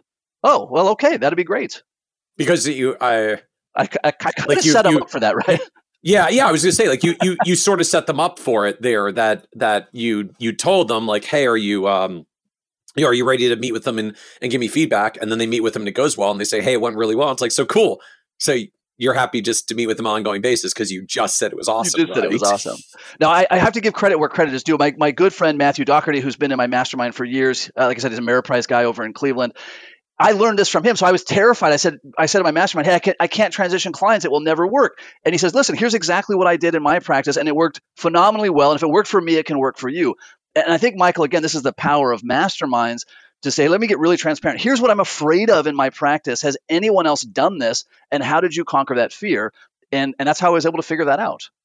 So have you had any clients that push back? Is this just literally sailing through with all of them? We had a couple pushback. We had one client who kind of felt blindsided by having Alex there. Like we hadn't set the expectations right. We kind of rushed the process. And they said, I don't know who this guy is. I don't want him in the meeting. But after I talked to him and they met Alex, they were fine. And then I had one of my top clients, which I was already going to keep, say, hey, Matthew, we really want to keep working with you. This is important to us. And I thought, perfect. You're already on the list of people who get to keep working with me. So far, it hasn't been a problem at all. So just sort of reiterating the whole, like, the fears we have are probably more our own head trash than the clients, or like our own head trash than real client problems that are likely to crop up from this. Yeah, I mean, let's just give the client the opportunity to validate our fear, right? So the clients could have all said, Matthew, you know what? I don't want to meet with Alex. I only want to meet with you. Okay, well, now we know. Otherwise, and like this is like a Seneca or a Marcus Aurelius, like our fear of what's going to happen, like that pain of fearing it is actually worse than the pain itself. And I've noticed you said like you are looking to transition 90% of relationships, which to me is just noticeably not 100%. So like why the last 10%? Like why the 90-10 split? Yeah, the last 10%, two reasons. One, when I'm talking to Alex and I'm managing him and I'm mentoring him, I want to make sure I'm doing that from a place of authenticity. I'm not just saying, hey, Alex, here's what I think we should do with clients. I can say, hey, Alex, I met with clients. This worked. This didn't. Because I have so much relationship capital with a client, I can experiment a little more. I can experiment with a value add and they'll give me some benefit of the doubt. As the new guy, that's going to be harder for him. If a value add doesn't land, like a comedian, if a joke doesn't land, that can be a problem if you don't have that capital. The other for me is as I'm doing the Perfect RA podcast, as we're doing this fintech offering, as I'm working with advisors, I'm really committed to only learning from advisors who are doing it. And I want to have that same authenticity when I'm teaching other advisors. So when I'm on the podcast saying, here's how you raise fees, I want it to be, here's how I literally raised fees this last quarter, not here's how I think a fee increase should go. Here's what I think a client will say. Say, yeah, here's literally what happened in my practice. I'm typically working with advisors that are still sub $1 million of revenue. And so for my own head trash, I can feel like I can really relate to you because I'm doing this in my practice. I'm doing surge meetings. I'm doing one-page financial plans. And it kind of gives it the credibility that these guys need to actually implement, right? It's one thing. And I read every book there was to read on financial planning. I couldn't actually implement until I met Tom Gow. And I'm like, oh, Tom, you actually do this in meetings. Here's word for word what you say. Okay, if you can do it, I can do it. Yep. Yeah, I mean, to me, there's always a power that comes from just literally hearing exactly how other advisors do it. And we usually, well, I mean, sometimes we try to entirely emulate what they're doing. Usually we don't completely copy and duplicate what everybody else is doing or what any one other advisor in particular is doing, just because we have our own style, we have our own theme, we have our own way of doing things. You know, advisory firms tend to kind of get created in our own mental image, but you know, as the saying goes, it's a lot easier to edit than it is to create. So it's a lot easier to hear like, oh, well, here's what an advisor does that works. All right, well, I'm going to adapt that a little, but like, it's a lot easier to start with what they're doing than to actually try to create my own thing from scratch. It really is. I mean, if I look at the number of advisor websites out there now that mirror very closely mine as far as the prospect process, it's awesome, right? They're like, hey, listen, this worked. I'm going to adapt this to my verbiage, to my language, to whatever, and I'm going to follow this process. Like the number of advisors I meet that are doing retirement income guardrails now, it's phenomenal. I'm like, great. And they'll say, oh, I changed this and I changed that. Perfect. My way, again, was not the 11th commandment. It just worked for me. You know, I adapted what Guyton had come up with in his white papers on dynamic distribution rates. It's like you said, it's easier to edit than it is to stare at a blank piece of paper and say, how am I going to deliver value? So talk to us now about sort of the rest of the Jarvis world that's grown and evolved since the podcast, since you joined us on the Advisor Success podcast. So you've mentioned kind of a podcast, a coaching program, tech stuff you're working on. So just share with us a little bit more, like what else is going on in Jarvis world as you're going through this evolution of your business?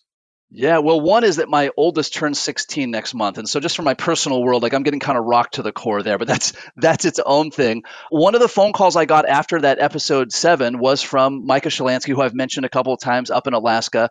And he says, hey, Jarvis, I think my practice is just like yours. In fact, I set a goal this year to meet another highly successful lifestyle advisor. We should meet up. And so we end up meeting up. We start doing masterminds. One night after a mastermind, he and I are drinking in a bar in Colorado at the at the Boulderado in Boulder, Colorado. And we think, you know what, we should start a podcast. This would be really fun. So in a bar, drunk, we start a podcast. The podcast team says we cannot air that episode. It's so bad. We can't air it. Meaning like you literally pulled out a phone recorder and just started talking into it in the bar and said, and you can hear like the waitress coming, like, do you guys want more drinks? We're like, yes, we want more drinks. And they're like, this is pure garbage. You can't air it, but you're onto something. So we start recording it in seriousness. We quickly get to 10,000 downloads a month, which I know is a fraction of this podcast, but for us, that was a big deal. We then launched the Backstage Pass last year, which was kind of a paid version of it. We quickly got 200 advisors signed up into that. And then they said, hey, can you do a technology offering? Can you take your value adds and make them web-based so that we can use them instead of these hokey Excel documents you're using? And so we've got that. And then I've spent the last year writing a book, which will hit the shelves the same time this episode goes live, Delivering Massive Value, the Financial Advisor's Guide to Kicking, we'll say butt, because this is probably a family-friendly podcast. So that's kind of been our big things. We've got 5 full-time people now. We launched Retirement Tax Services with my brother, who's a CPA. That's a great podcast for advisors trying to provide tax value to clients. So we've been busy, a fraction of the Kitces empire, but we've been busy. So help us understand a little bit more just the layers of how this works. So the podcast is out there. We'll have links out so people can find it. It's the Perfect RIA podcast, but we'll have links out to it in the show notes as well for anybody that wants to check it out. So podcast, I'm presuming it's free. You get it on iTunes because that's the podcast way of things these days. So then you said sort of the next piece is there's a Backstage Pass. So what's Backstage Pass? Like, what is that? How does that work? It's a paid version, essentially, of the podcast, where it's kind of a quasi-coaching program, here's everything that's in Micah and I's office. You can take it and copy it and use it on your own. And so every quarter when we do a value add, every month we do a webinar for them. And then we did another offering we call Invictus, which includes our technology stacks out of our office, and we're implementing or onboarding people in that right now. So it's really exciting. It's fun to just say, like, hey, here's what I did in my practice. Like, here's what we mailed out last quarter to our clients. Take it, put your name on it, put your letterhead on it, adapt it to your voice, send it out to your clients. So the idea, in essence, of things like the Backstage Pass is just, hey, we're talking about things like the value adds we're offering. Like, you just literally want a copy of it in whatever you do, your Word or Excel document form, so you can literally try applying this in your own firm. That's what you get in the Backstage Pass. Just you can literally download those things and get access to them to apply it for yourself. Yeah, and we have a forum, and we have access to Micah and I, and we have monthly webinars and things like that. But really our goal with all of this is to help advisors double their practice success in one of 4 areas. We think there's kind of like 4 areas where you can measure a practice's success. It's effectiveness, its ability to prospect, the value to clients, and then profitability, EBOC, earnings before owner's comp. So we're really looking and saying, all right, which of these 4 areas, one or more, can we help you double in the next 36 months? And that's kind of a bold hurdle, but it's a fun one for us to tackle. And we've actually been really successful. We've helped dozens of advisors double these different areas of success in their practice, because we can go in with credibility and say, hey, if you graduate these clients, if you increase your value, if you streamline this thing, if you implement surge meetings, this will quickly double the success of your practice. And so for those who are interested in kind of accessing and seeing some of the tools and such more directly, like, just what is this cost? What's involved? Like, what does it take to do Backstage Pass or sign up for the tech, I guess, templates for going even deeper on it? Oh boy, I should have written these numbers down. We only open it up for new members once a quarter. That way we can onboard people. It also keeps our team streamlined. I want to say right now the Backstage Pass is like $350 a quarter, and Invictus is about $350 a month, and Invictus is like $1,200 a month. Something like that. I apologize. I should have that number written down. You can tell that I don't do the pricing. I provide the content. All good. And the idea of these is just it's Backstage Pass is sort of getting some of the templates. Invictus it's actually now fully embodied into technology, so you can just more fully automate this rather than just here's the template, but you still have to manually change it if you want to use it. That's right. And that's where advisors were struggling. They're saying, how do I make this Excel document work? The macros in it are having problems. Now our team goes on, logs into their custodian with them, helps them download the data, gets it imported, gets it reconciled and cleaned up. And then they just hit the PDF button and out comes a report, and they can email it to clients. They can print it, add their disclaimer, get it past their compliance department, things like that. And primarily built around your sort of your quarterly value adds and the physical deliverables that you're providing to people. Correct. That's kind of our main one, right? Guardrails, the beneficiary value add, the year-end 1099 letter, our tax strategy tools. And then we're rapidly, because Mike and I are doing this in our own practice, we're always rapidly adding more things in. And so, and then help us understand, like, where does the book fit into all of this? Yeah, so the book was actually a goal that I had set like 10 years ago. I'd always kind of wanted to write a book. I'm an avid reader. I'm always reading 3 or 4 books at once. And I'd always kind of wanted to write a book. And then after your episode, our episode together, I started making a list of the most common questions or the most common lessons advisors were asking. And anytime an item or a lesson had more than a dozen advisors say, wow, I implemented this and it had a huge impact on my practice, that became a chapter in the book. And so we have chapters on raising fees and surge meetings and all of these things. And so you said the book is, well, I guess, coming out soon as of when we're recording this, out recently by the time this goes live. So we'll have a link in the show notes for those who are interested in getting a copy of the book or knowing where to get a copy of the book. Yeah, it's on Amazon for Kindle. For Audible, I did my own Audible recording, which was a lot of work, but a lot of fun. And then, of course, as a physical copy, you can order those and they'll come out of my life. I guess they come out of my garage or something. I don't even know how the shipping works on that. It's been a lot of fun. And then we put the first 2 chapters, chapter 1, Know Who to Trust, and chapter 2, Implementing Surge Meetings. We just put that on my personal website, MatthewJarvis.com. And you can just go there and there's a button. You can just click and read it. You don't have to download it or anything. It's just sitting right there for you. Okay. So we'll have links for all of that in the show notes as well. So again, this is episode 247. So if you go to, kitces.com/7 was the original one. kitces.com/247 is this episode. And so we'll have links out if you want to check out the full book on Amazon or to at least check out the first few chapters directly from Matthew and see what it's all about. Yeah, that would be a lot of fun. I think it's been fun working with advisors. I worked with a guy named Todd a month ago at a mastermind, and he had 300 clients, old legacy clients, old commission clients that needed to be graduated. And so he said, great, Todd, you've got to graduate all 300 of these clients, or here's your extreme accountability. And these kind of big changes, they make incredible impacts on people's practices, kind of saying, I'm going to be really intentional about everything in my practice, not just do it because that's how I've always done it, or I think that's how it's supposed to be done. Well, I think you made a powerful point around this from the start of the discussion that, the truth for most of this is that, particularly if you're at a certain level of experience, I mean, I think if you're getting started and completely new, there really is a lot that we're still learning.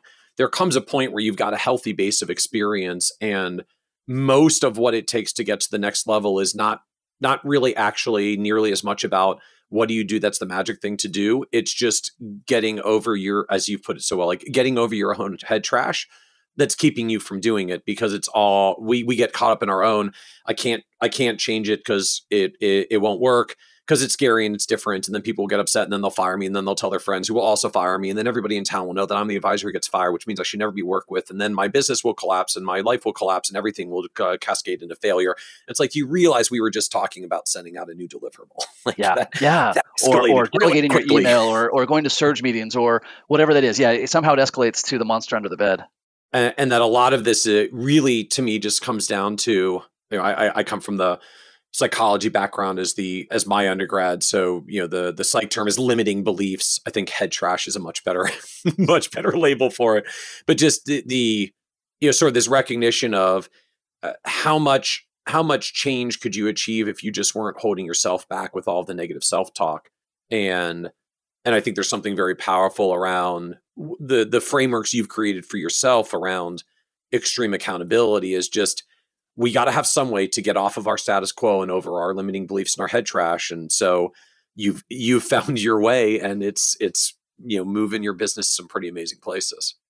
Yeah, and I would say, real action item. I always love ending my podcast with action items. Real action item would be for anybody listening. You've got to find a mastermind that you can be part of, right? Create one yourself. It's not easy. Create one yourself. Find one you can be part of. All of these big changes we've talked about, Michael, in the last 4 years have all been a direct result of masterminds. And so I really just can't advocate strongly enough to form a mastermind. And then the other action item, of course, would be find a should in your life. Find somewhere where you're not being intentional, whether it's your fees or your schedule or how you're handling email, and get rid of that should and just say, here's what I need to do. Here's what I'm going to do. And to make sure I do it, understand that willpower is not enough. Here's what's going to kind of force me, my extreme accountability, into that. So what surprised you the most about building your advisory business? And I'm thinking in particular over the past 4 years, as you've gone through yet another doubling from this like $1 million threshold that was supposed to be the end point, and now it wasn't because you're still going. What surprised you the most of building your business over the past couple of years? I think what surprised me the most is coming off of the podcast with you 4 years ago, and because I thought it would just be a fun story to share. Like, I was totally honored to be on your podcast. I think the episode before mine was Ron Carson, right? And he was doing these amazing things. And I thought, well, that was kind of cute. Like, that was fun. I'm glad I got to do that. What surprised me the most was all of the advisors who said, wow, that really made a big impact in my practice. I want to duplicate what you're doing. Now, I guess that doesn't speak specific to my practice. That's kind of life in general. The thing that surprised me the most over the last 4 years is just recently bringing on another advisor. For my entire career, I had thought the last thing I want to do is hire another advisor. The last thing I want is that headache. And I had all this head trash around that. And then when I really kind of penciled it out, when I fear set it out, when I actually did it, set the extreme accountability, it's been really transformative. It's what let me write this book. It's what lets me grow the perfect RIA, is saying, hey, I'm going to get over my head trash on hiring somebody to bring in the right people, and I'm going to make it happen. And we made it happen. So what was the head trash that was blocking you that you got over?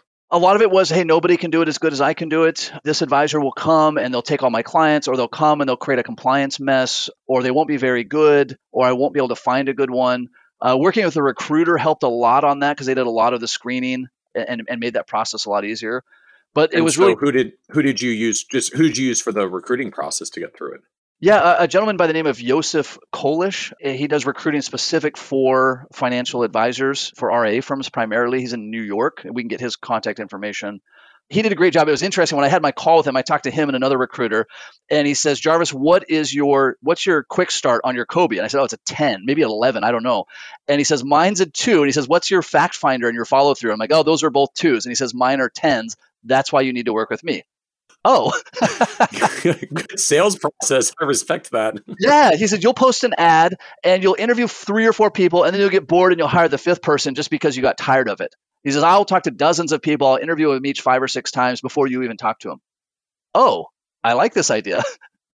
Okay. And so was there anything in particular that just, I don't know, that got you past the head trash you were stuck on? Because you had a whole bunch of very, very good, very different fears in there, right? Like, they won't do it as good as I can. They won't be good, or maybe they'll be good, but I won't be able to find the good people, or they'll be so good that they'll take my clients. Like, great. So if they're bad, I lose, and if they're good, I lose. Like, you pretty much hedged all possibilities as a losing proposition. Yeah. So that's how head trash works, by the way. It always seems like perfectly, like your logic is unfailable.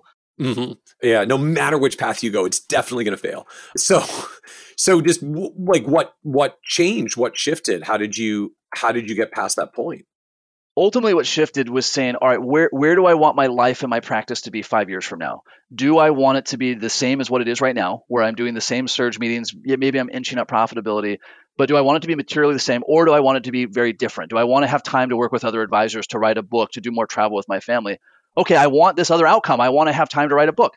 Perfect. The way to get there is by hiring an advisor. So I was able to connect, like, this is what's standing in the way from where I am to where I really want to be. And then I worked on extreme accountability to say, all right, my courage isn't enough. Like, that vision's not enough. I need some extreme accountability to make sure it happens. But I think that's the same for fee increases. It's the same for graduating clients. Where is it I ultimately want to be? How much time do I ultimately want to spend with my family? What's standing in my way? Oh, not doing surge meetings is standing in my way. All right, I better implement surge meetings. So what does a typical week look like for you at this point? Well, we're recording this in the middle of the summer. So a typical week looks like mountain biking, CrossFit, and dirt biking. And then I spend my Mondays working on the perfect RIA. And then I have a once a week check-in with my team that lasts about an hour to 2 hours, depending on how many things they have. And just that framing, that's because you run a surge meeting approach. It is summer. Your surge meetings are not in the summer. So you're between surge meetings. And that's the whole point, is like, when you build a surge process, the load between surge meetings gets a lot lighter. Correct. So I was kind of already doing that before we hired Alex. And then each month we schedule it what I call a mini surge. So I could take 2 days, a Wednesday and a Thursday. Because what inevitably happens is we do a surge, like we do a surge meeting in April. And as soon as surge gets done, a client calls and says, oh, I need to see Matthew. And if we say, hey, you can't see him again until October, that doesn't always go over well. So then we can say, hey, listen, he's got 2 days available each month, and you can get on one of those days via Zoom because he's probably traveling. And just what if they don't even want to wait until the next month? Like, no, this is urgent. Like, I got stuff going on in my life. I need to talk to Matthew. It would have to be legitimately urgent. And so my team has a process they go through, because clients call in, hey, I need to talk to Matthew. you know what, Matthew's helping another client right now. Is there something I can help you with? Now, inevitably, they say, no, I have to talk to Matthew. Perfect. So that Matthew can be prepared for the call, what can I tell him it's regarding? And they'll say, well, I need to change the address on my account. Oh, great news. I can take care of that. So that screens a lot of it. If they said, hey, my spouse just died and I'm really freaked out and I don't know what to do, then my team will get a hold of me and I'll take a call that day or the next day. But that only happens, Michael, maybe once a year. All the other ones, we just say, hey, listen, here's when we do client meetings. Just like if I call my doctor and I say, can I see you on a Saturday afternoon because I forgot to schedule a meeting? No, you can't. Well, I think that's a great example, right? I think the head trash for a lot of us is like, I have to be always immediately available for my clients because that's my value, and good service and high touch and like all those other things that we do to explain our fees and our value proposition. And it gets to the point of like, well, if I don't take that client's meeting, immediately or tomorrow or in the next week, they're going to fire me. And as you're noting, like, no, almost always they're fine if the meeting's in a few weeks or even a few months, particularly if you set those expectations in the first place. Because as noted, like, unless it's a real serious emergency, when you call your doctor and say, I really like to see the doctor, they're like, cool, we'll schedule you in 3 weeks. Yeah, or 3 months. I don't know which doctors we'll see in 3 weeks, but yeah. And it goes fine. And like, we still see our doctors and we're not firing them left and right. Yeah, you definitely have to manage that expectation with clients. You can't abruptly go into surge and just say, hey, I want to do a surge meeting so I can take more time off. Like that's not going to go over well with the client, right? We're going to say, hey, so that we can serve you better, we want to meet together in April during tax season. We want to meet together in the fall. And of course, if something urgent comes up between then, we'll meet. But otherwise, we're going to focus our meetings then so that our team can take the other time to do all the work we do behind the scenes to deliver value to your family. So we're positioning it why it's in their best interest. Now, it's also in my best interest, but we got to position it accordingly. So what's been the low point for you on this stage of the journey? I think the low point has been when everything got going with the Perfect RIA and with the book and everything else. For a minute, I let go of my focus on how much time I wanted to take off and how I wanted to run my life, because it's easy to let life fill in with this, that, and everything else. And so I was starting to get these calls from advisors and from our employees at the Perfect RIA and from my team. And suddenly I found myself in this really frantic, reactive mode. And it took another mastermind to say, wait a second, I'm not being intentional with my time. I'm letting my world become a reactive world. And then I was able to step back and say, great, all right, here is when in my calendar the Perfect RIA lives. Here's when Jarvis Financial lives. Here's when I CrossFit. Here's when I dirt bike. Here's when I mountain bike, so that I'm being intentional. And Michael, you probably know this 100 times more than I do because you have so much going on. You have to really be intentional about your time, or you'll just be consumed and be totally reactive all the time. So I think that was really the low point. And it took me a while to recognize it. There was several tense weeks and months where I wasn't on my top game because I was in such a reactive mode. And I just didn't notice that was what was causing that low point. So is there anything else now, like what you know now, that you wish you could go back and tell you from 4 or 5 years ago? Yeah, me 4 or 5 years ago wouldn't believe anything that me was telling you today. Like if I went the day before our podcast, if I said, guess what, you're going to meet this guy, Micah Shalansky, and you're going to start this company and it's going to turn into this big thing and advisors all over the world are going to call you asking for advice. Like I just flat wouldn't have believed that. Short of that, it would be, be very intentional. Fear set, anywhere you have a should, I guess that would be it. Anywhere there's a should in your life. I should raise fees. I should spend more time with my family. I should be out of my email. Anywhere there's a should, some kind of action needs to be taken there. Get out of the should world, get out of the victim world, read Jocko's book, Extreme Ownership, and look at those shoulds and just get rid of them. Either say, hey, I'm just not going to do that. Like I'm not going to spend time with my family and I guess I'm okay with that. Or I am going to, and here's what that means, and here's how I'm going to get there. So what advice would you give to newer advisors getting started in the industry today? Yeah, my number one would be figure out how to deliver massive value. That really solves so many problems in prospecting, in client relationships, and everything else. If you can say, who in the industry, right? Who in the industry do I respect what they're doing? Does their approach, their philosophy resonate with me? And how do I sort of mirror what they're doing, right? So if you're saying, and Michael, you've done this with a great job with XYP. Well, I'm getting tripped up. XYPN, you've brought together a community of people who say, hey, this is how we think the industry should be served. And then new advisors can go to that and say, great, I want to serve people the same way. Now I have a community. I have people I can ask and say, hey, when somebody comes in with student loan debt, what do you do? And so for new advisors, I'd say find that role model, that person who has the practice you want, and do everything you can to essentially copy what they're doing. And that's okay, right? Because I think there's we learn in school you're not supposed to copy from others. You're always supposed to do your own original work. So I think there's because there's an interesting reflection there. Like it's okay that you're trying to replicate from what someone else is doing. Because the truth is we all still run our own advisory firms our own way with our own style and our own conversations. Like no matter how hard you actually try to replicate someone else's practice, you're going to do it differently in your own style. So it's okay. You're going to do it differently in your own style. Yeah, I kind of have two thoughts on there. One, Seth Godin, Godin, he's one of the most brilliant marketers currently alive. He talked about in a podcast that there hasn't been anything new in marketing since Jay Abraham was selling pots and pans door to door. He says nothing new has happened since then. It's all been just repurposed what Jay Abraham learned. Same for you and I. Like, we're just doing what everybody else has done. We might have found a new variation on that. So nobody really has an original thought. They're just implementing it a different way. I would, however, add one caution. I have seen advisors get in a lot of trouble for just blatantly plagiarizing other people's stuff. So if you go to kitces.com and copy and paste an article and put it on your website, that's plagiarism. That's copyright infringement. That's going to get you in a lot of trouble. If you say, wow, I really like how kitces.com is laid out and I'm going to lay out a site similar to that, okay, that's a whole different thing. It's like you can copy up other people's systems and processes. Be careful about literally copying their words, or at least there's an additional layer of permission you have to do so you don't get into copyright issues for literally taking their words. But copy their systems. Yeah. Find what works, right? This is so we have kind of these 4 rules of success, right? And rule number 1 is deliver massive value. Rule number 2 is be intentional. And then rule number 3 is do what works, right? Don't try to reinvent the wheel. Find somebody who's doing what it is you want to do. And as much as possible, model that. And of course, rule number 4 is that willpower is not enough, which is where extreme accountability comes in. So as we wrap up, this is a podcast about success. And one of the themes is always that the word success means different things to different people. So you're on this wonderful journey for success. You joined us 4 years ago for an incredible success journey and then more than doubled it. So clearly the business is going well. But how do you define success for yourself at this point? At a high level, I define it on how much of my time and energy is spent intentionally, right? How much of it is saying, this is what I want to do today, this week, this month, this year, versus how much is reactive, right? So if I'm checking emails because I just think I need to check emails, that's not being intentional. If I'm working because it feels like working, but if I'm saying, hey, listen, I'm going to spend this week really focused on this, or I'm going to spend this month going on driver's ed drives with my daughter every single day, like I'm being intentional on that. That's how I define success. Right now, professionally, I really get a lot of success validation out of all these texts and emails I get from advisors. I got one from an advisor friend, Ben, recently. He said, Jarvis, when I first heard your podcast, I made $100,000 take-home income that year. And he says, this calendar quarter, he sent me a copy of the check. I made $100,000 this calendar quarter. So I've 4x'd my practice in the last 4 years. Forex is take home. Forex is take home. That's the check he took out. And by the way, he's in what he calls the 79ers Club, which is advisors that take more than 79 work days off, which means you spend half the year out of the office, including weekends, and half the year in. And now this advisor deserves all of the credit, right? He did all of the really hard work, surge meetings, one-page financial plans, guardrails. What I take a lot of success in is to say, wow, I was able to kind of point and say, hey, try going this direction.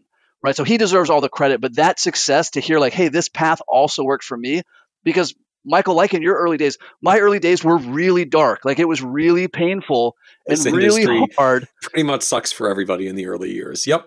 It destroys you. So to see that happen, to see Ben say, wow, following your path really helped me. It sort of like gives me some validation. Like the price I paid was worth it. Like the price is I'm getting more from that investment than I thought I could. I love it. And I really appreciate you coming back just to share the next stage of the journey, how it's continuing to evolve. Congratulations again on the success through this next stage, and just excited for you with the book, with the podcast, with the platform that you're building. And you will have links out for all of it for anyone who wants to go check it out. I got to read an advanced copy of the book. It's a very cool book with lots of just good practical ideas. So I hope everyone goes and checks it out. And thank you again, Matthew, for joining us on the Financial Advisor Success Podcast again. Want even more ideas, tools, and resources on how to break through to the next level of success as a financial advisor? Check out the leading financial planning industry blog, Nerd's Eye View, at www.kitces.com, where Michael covers the latest practice management trends and financial planning strategies. And by joining the members section, you can earn IMCA and CFP continuing education credits, along with exclusive member content. Get it all now at www.kitces.com.